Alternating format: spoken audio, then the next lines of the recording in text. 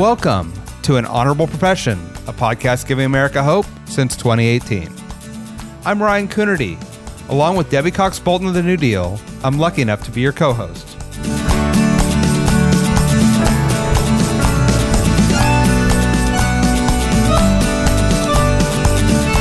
An Honorable Profession is a New Deal Leaders podcast. The New Deal is an organization that supports the next generation of American leaders.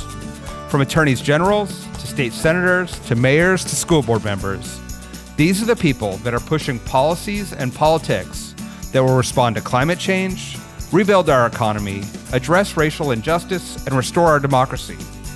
These are incredibly talented people who have dedicated themselves to public service when their country and their communities needed it the most. Check out newdealleaders.org to see what I'm talking about. Today, we continue our conversation about the opportunities and challenges of addressing climate change with two people who were on the ground in Glasgow, Scotland at the Global Climate Conference. Rob Warner is the New Hampshire State Director for the League of Conservation Voters, a Concord City Council member, and a longtime New Deal leader. Josh Freed is the leader of Third Way's Climate and Energy Program. He oversees the strategy to advance policies so the United States gets to net zero by 2050 as quickly and equitably as possible. Both Josh and Rob see a lot of opportunities for communities, businesses, and organizations in the transition to a more environmentally sustainable future. I left feeling more optimistic than I have in a long time about our capacity to benefit from addressing climate change. Enjoy. Rob Warner and Josh Freed, welcome to An Honorable Profession. It is great to be talking to you today about the climate crisis and our global response to it. So I want to start with Rob. We've known each other as New Dealers for a long time, but you've been in Glasgow representing the New Hampshire League of Conservation Voters. Can you talk a little bit about what you've seen on the ground, what we should be hopeful about, what we should be nervous about? Well, first of all, it's interesting to be here. Thanks for the invite to be in this conversation today, certainly. But there's a lot of people here. I mean, there's 30,000 or more people that are in the streets, in the blue zone, which is the secure zone, the green zone, which is the public zone, so to speak, where a lot of events happen as well. But, the thing that really stands out to me in terms of the sort of vibe in Glasgow is the youth and the presence, activism, and noise of the youth and their demands around action. I do think that they are being heard. As I talked to Ryan earlier, I had been reminded in reading some things today that Generation Z comprises about 2.5 billion people across the globe, certainly the largest cohort of population on the globe. And it's been a real hallmark, I think, of this COP, Conference of the Parties, around the activism and the visibility of youth. And do you see it actually shaping and moving policy? You read reports that the delegates are partly afraid, maybe partly inspired, feeling some pressure. Do you feel like it's made a difference, that the activism in the streets? I do. And I like how you phrase that, partly inspired, partly afraid, because I think for policies to move forward, I don't think that's a bad combination. One of the things that's interesting about the wording of this agreement, which, by the way, the conference has been extended. It was supposed to end today. They're working through tonight. It's Friday here in Glasgow. And it's not expected that this agreement will be delivered now until Saturday or possibly Sunday. And there are some contentious issues. But one of the really interesting things is that in the wording of this agreement around the phase out of fossil fuels, that had never been expressed, never been included in any COP document before coming out of one of these gatherings until now. And while the wording continues to be massaged, so to speak, around that, the fact that it exists, and remember, this is a consensus process that the UN runs. So it's not always easy to get to these kinds of language aspects, but that's really significant. And then, so I think there's been some impact of youth on that in terms of having to act now and needing to act now and the urgency of the action that's needed.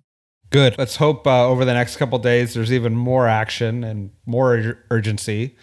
Josh, the Third Way and you specifically have really been pushing policy both domestically and globally. Can you talk about what you're seeing and where you think the opportunities are and where the challenges lay ahead? Yeah, and it's great to be here and great to join both you and Rob in this conversation. I got back from the Conference of Parties conference at Glasgow just under a week ago, and I will agree with Rob in particular on the energy and passion and focus from, I think, everyone who was there, both activists and others on the streets, as well as participants within the blue zone, as you referred to, which is where a lot of the non-governmental participants, as well as the delegates gathered every day, really reinforced that we are at a different point in the conversation and focus on climate. And it also highlighted to me that the conference and its outcomes, and we won't know the outcomes likely until long after the extra time of the negotiations are concluded and a document is signed, really struck me as a tale of two conferences where you had a lot of passion and protest and urging on the streets for countries and companies to do more and act more quickly. But I will say even there, it'll be interesting to see whether those voices and demands can switch from mobilization to organization. And we can get back to that and discuss it if it's of interest. And then also to see whether the non-specific commitments to act end up getting specific actions, transparency, and measurements assigned to them. And so there's a lot of dollar figures that are being discussed that will be invested in both deploying existing technologies like renewables and keeping existing nuclear plants open and getting a lot more electric vehicles deployed, as well as discussions of investment in the technologies we still need, such as energy storage, advanced nuclear, carbon removal, and on and on. Will those come to anywhere near the dollar figures or the amount of deployment necessary? Will we be able to preserve the amount of forest land and other natural solutions to remove carbon from the atmosphere and then store it that are necessary? Will countries actually act on the commitments that they're saying they're going to reduce emissions, and particularly be transparent about it, given what we heard and saw in recent reports? And the Washington Post did an excellent job covering this early the week of October 8th on concerns that some of the countries that have stated they've reduced emissions by a certain amount actually haven't come close to that mark. And so that's why I came away from Glasgow not sure yet what I saw and not sure how hopeful and how much caution I should bring back with the optimism from participating in an event where you had, as Rob mentioned, 30,000 plus people all mobilized and galvanized to really address climate. Can I follow up with both of you about this? So we've all been involved in policymaking, and this is as complex a policy area as any maybe in history, in that it's global, there's adaptation, there's prevention, there's private sector, nonprofit sector, governments. To your point about the difference between mobilization and then organization and implementation, how do, especially those of us at the local government level or citizens who are, who want to engage on this issue, make sure that we do get the comprehensive approach that we so urgently need? And I guess, Josh, why don't we start, and then Rob, right back to your experience in Concord at the local level. It's such a great question. And I think that as a person who practices policy at the national and international level, always being reminded that it needs to be anchored and start locally is so critically important. And it's not just about the actions that are taken to remove carbon from the atmosphere, reduce people's impact on climate change, but also what are the benefits. And we heard time and time again, particularly when talking to people who live in areas that are reliant on heavy industry or fossil fuels for a living, that there's a lot of fear there. Even that they see climate change is happening, we're sometimes missing the connection of the benefits locally that can be had from addressing climate change to communities and even to individuals who are currently relying on the extraction of coal, the refining of petroleum for their livelihoods and for the financial lifeblood to the community. And so I think taking that step back and recognizing that whether we're thinking about policy, what jobs are going to be created where, what are the local impacts on air pollution, on water quality, and on, with the national or international solutions we're talking about when addressing climate change is critically important.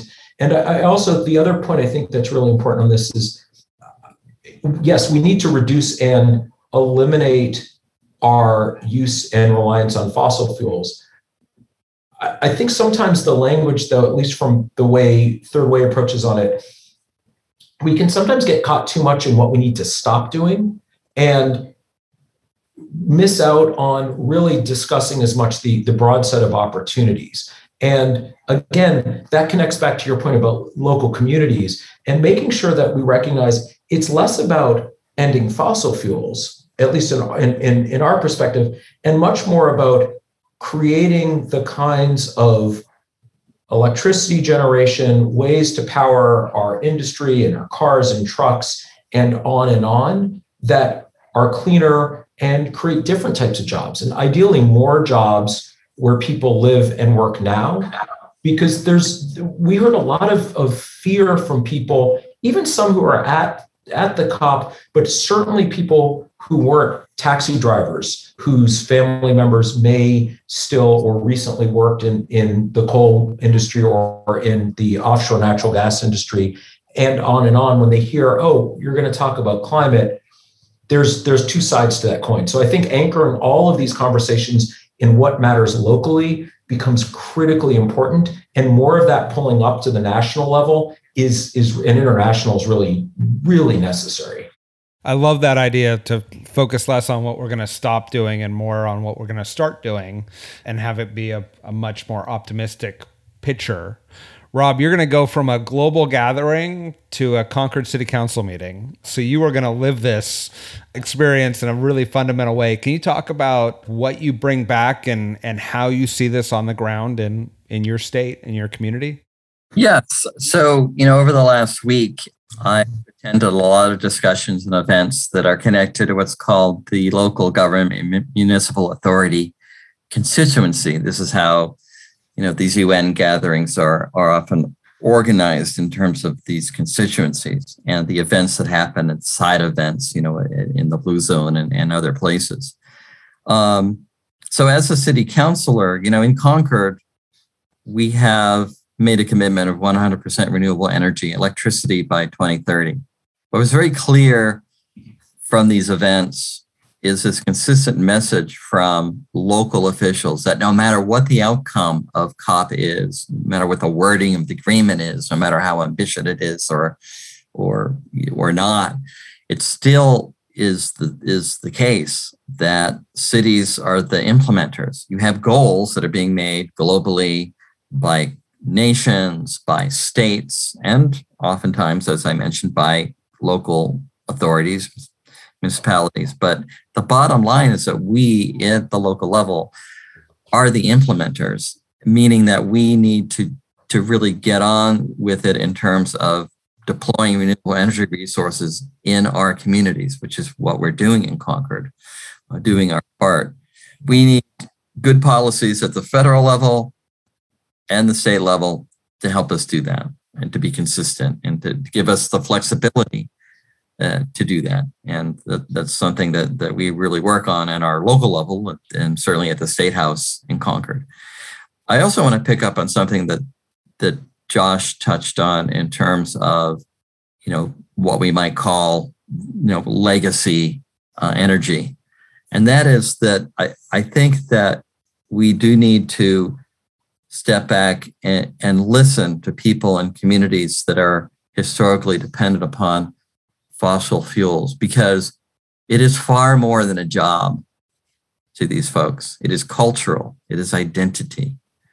And to fail to recognize that and to engage with people on that basis is politically and disastrous, in my view, and also does not help put forward the policy that can actually create jobs, new opportunity for people. It's interesting because Mayor Bill Peduto from Pittsburgh was at an event, and he described how, Pittsburgh had gone through, many different kinds of economic decline and resurgence.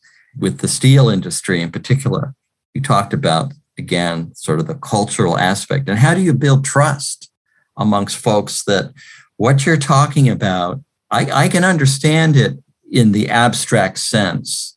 I could perhaps see the opportunity that you're talking about, but how do you really make that happen for me? And do you care about me and my life and my experience? And I really think that's quite important. My spouse actually is the granddaughter of a coal mining family from Northeast Pennsylvania. So I feel like I have some sensitivity to this.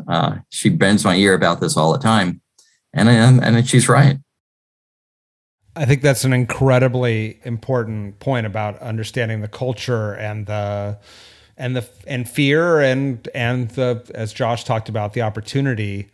I want to come back to what was a big political opportunity that got very complicated and messy in its communications, but could have a good impact at the end of the day, which is the infrastructure bill that I think we managed to, our party managed to totally confuse and, take away the real improvement that we're making in people's lives by having a long, extended, and overly complicated debate. But in an effort to fix that, Josh, do you want to talk about how the infrastructure bill that was just passed fits into, our goals and the implementation? And then Rob, we can talk about what that means in your communities and other similar cities your size. Yeah. And look, I think one of the things, unfortunately, the country and particularly the press in Washington covering the debate in Congress has forgotten is that legislating is always messy. I think Rob in particular, given the size of the New Hampshire legislature, can talk at length about that experience. But I think we see this across the nation in state legislatures where they often get things done, but it takes a little while. There's a lot of drama and back and forth. And it doesn't get covered like a sporting event where every different change in decision or control is depicted as life or death.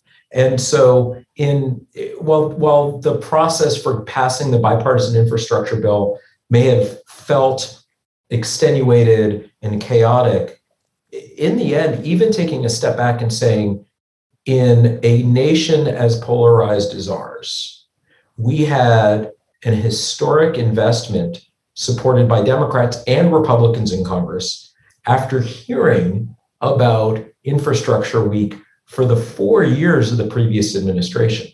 That alone shows that things in Washington may be working a little bit better than the headlines from certain newspapers and certain TV cable networks depict. Now, what does that mean for the average American? It really means that for the first time in decades, we are on the brink of seeing the kinds of investment in roads and bridges, in fixing our water infrastructure, in clean energy innovation. So we have all the technologies that states and cities and localities can get access to provide the kinds of resources they need to get to clean that we haven't had. And infrastructure, is really the backbone for the entire economy, for the health of our communities. And we haven't paid nearly as much attention to it as we've needed to stay competitive in recent decades. So we're going to have this opportunity, and it means two things. One is it's going to enable the United States to compete more globally and create more opportunities to provide the rest of the world with clean energy so that other countries can come to us and say, oh, we'd like affordable wind, we'd like affordable smart grid components, affordable advanced nuclear technology, and that will help us meet our climate goals. But as importantly, probably more importantly for people who live around this country, they're going to find that it's easier to get from point A to point B, and they're going to have more options. They're going to find that they have better drinking water, and towns and communities are actually going to have money that they can spend for this, whereas they've always had to scrimp and save to figure out how to do any of this in the past. Totally agree. And I hope that message gets out sooner rather than later, ideally before the 2022 elections. Rob, can you talk about what the infrastructure bill means for New Hampshire generally and Concord specifically? Well, sure. I mean, as an example, a month or so ago, I had an opportunity to organize an event with Congressman Chris Pappas of the 1st Congressional District here in New Hampshire, where we went to the Seabrook wastewater treatment plant. Now, Seabrook is a coastal community right on the Massachusetts-New Hampshire border. Its wastewater treatment plant sits in marshy land that people didn't necessarily expect would be subject to the threat that it is now. We talked about the infrastructure bill in terms of its practical effect for a community like Seabrook in terms of upgrading its plant and hardening it for projected sea level rise, because we know that whatever we do now in terms of however ambitious we can be, and we can pass the utmost perfect climate agreement and start on the road, there's so much baked in to sea level rise, for example. We know that it's going to happen. So we have to have adaptation as well as mitigation. And so that's a really practical aspect. And the town manager of Seabrook, he said, we have to have this partnership with the federal government because there's no way that we can tax our citizens to the extent that we really need to do to fix this, to make this facility viable for the longer term. So that's a very practical aspect for our community. So we need broadband. That's another, particularly in New Hampshire, as an economic development aspect. That's critical in terms of both educational aspects and delivering, education, but also economic development, small business. They've got to have access to, high-speed internet to be able to thrive. And so that's something I think that I hope that will be quite obvious to folks in terms of their future opportunities. But I will say that we have a hell of a marketing job ahead of us, and we're behind the curve because I think we all had hoped that this infrastructure bill would have been passed this past summer to give us more time to explain and to have folks really feel it. So it's late in the hour on that in terms of impact of next year. But all is not lost, but we really have to get out there and explain and show people what the benefit to them in their everyday lives are, because that's really the bottom line. What does government mean to me? And is it improving my life? And if it's improving my life, maybe I'll vote again for the people that are improving my life. Yeah, and I think just to build on that, what Rob's last point is so important. We all need to get this conversation out of DC and out of the halls of Congress, and state and local, not just elected officials, though they will be at the vanguard of explaining why this actually matters to people, but also the impacted business and community leaders, the impacted public health officials who can see the benefits on the on air and water, people who are going to be benefiting both school kids and also businesses from broadband need to have the opportunity, and we all need to provide them the platform to tell these stories themselves, both because they're more trusted in the community, but also it is important that we address major national and global issues like climate change. We have to do that. We have to do that with urgency. It's hard to sometimes focus on that and believe that is what is going to compel you to pull the lever and vote for someone if you're really worried about the viability of your community or whether you can have an opportunity to open a business or do distant learning, whatever you need to do, if you're not seeing services and jobs and other opportunities delivered to where you live. And it's very rare that Washington and elected officials in Washington are able to tell those stories, let alone tell them without a lot of on-the-ground validation and amplification from local elected officials and the people in the community they know and are trusted by. Well, absolutely. One other thing to follow on quickly is, the opportunity that we have in New England. It's something that I'm spending a lot of time on is offshore wind. Huge potential in New England and the Gulf of Maine. We already see a project, getting ready to turn the switch on in Massachusetts. But we have to strengthen the grid in New England. We're all part of one grid in our 6 New England states. And, on the one hand, we all know that we have to electrify everything. In order to electrify everything, we have to upgrade our grid. And I'm very happy to see this money in the infrastructure bill to start to do that. Because if we're going to be delivering these large amounts of energy from offshore wind, as we hope throughout New England, which is going to produce economic opportunity, the jobs, the supply chain for this project and this whole aspect and industry is amazingly huge and beneficial. We've got to be able to strengthen and expand our capability of our grid to move in that direction.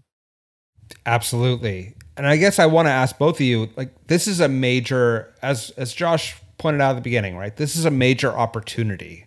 It's not just a challenge to be overcome and a transition needs to be made, but as our economies shift and our energy sources shift and everything else shifts, how do you advise communities or even small companies or nonprofits to position themselves to benefit from this shift, right? Because it feels like there's big systems, international finance, everything else is at play here.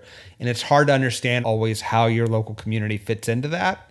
What should local policymakers and people just engaged in their communities be thinking about when they're looking at these big changes that are coming and hopefully come sooner rather than later?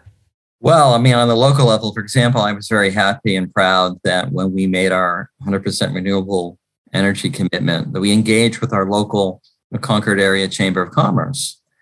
And it was a bit of a challenge at first because they were, some of the folks were skeptical. Are you really telling me that, this large move to renewable energy is going to save us money over the long term? And we were able to marshal a lot of resources and connect them with folks that convinced them that indeed would be the case.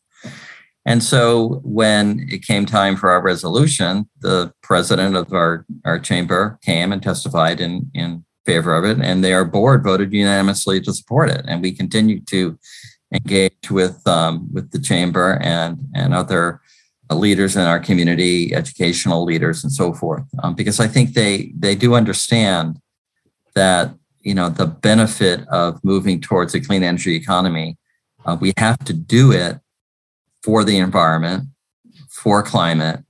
But what I always want to talk about is doing it in a way that's going to create economic opportunity, jobs, economic security, and wealth for folks. And I think I feel very strongly that that combination of message is important because it also springs from an aspect of hope that yes, we can find our way out of this. We can find a way out of it that's going to be economically and environmentally beneficial. Josh, in the final moments here, where if you were a local policymaker or entrepreneur, where are you spending your time? What are you looking at? I think it's important, as we talked a lot about the need for local leaders, community leaders, entrepreneurs to be at the vanguard of both the shift toward clean and also explaining it, that they also embrace bold pragmatism and understanding that solutions look different from community to community. There's an opportunity here to really embrace the modernization of our economy and our energy system in the 21st century, the way at the end of the 20th century we did around telecommunications. And there were a lot of concerns, understandably, as we saw the move from analog systems to digital. But in the end, despite the challenges we may see in social media and other things, the benefits have been extraordinary. There's the same opportunity here, and we need to recognize that what might fit Concord, New Hampshire is going to look different in Charleston, West Virginia, and is going to look different in Flint, Michigan. And each of these communities can learn from each other and find ways to collaborate and also find ways to create opportunities for each of them. And I think, for example, the offshore wind that's extremely exciting and critically needed in Maine can complement a community in Wyoming that may build an advanced nuclear reactor to power that region in the country. And conversations that can be had at that level can really start building and create the kind of every clean energy technology, every job, every opportunity we need that can trickle up, because we know trickle down doesn't work, to the national level and get the kind of comprehensive change that I think we're seeing with Build Back Better and with the infrastructure bill. But we're going to need a lot more of it, and we're going to need it a lot more consistently in the years to come. That's a great way to end. Each community needs to chart their own path, learn from one another, perhaps steal some ideas from one another, and then get those ideas up to scale, whether it's the state or federal or global level, as quickly as possible. Gentlemen, I want to thank you for taking the time. It's been a good and, frankly, the optimistic conversation that I think I needed and many other folks needed around climate change. And I appreciate your work and your advocacy and your willingness to be sort of on the ground in Glasgow, pushing optimistic solutions forward and opportunities forward. Well, thank you for be part of it and be able to tune in from Glasgow, Scotland. Thanks so much. Thank you. Thanks. Thanks for listening to An Honorable Profession. Please subscribe to hear more amazing leaders. And keep asking your elected officials to be honorable. Boots Road Group produces podcast. I'm Ryan Coonerty, and because we keep things honorable, no tax dollars were used in the making of this podcast.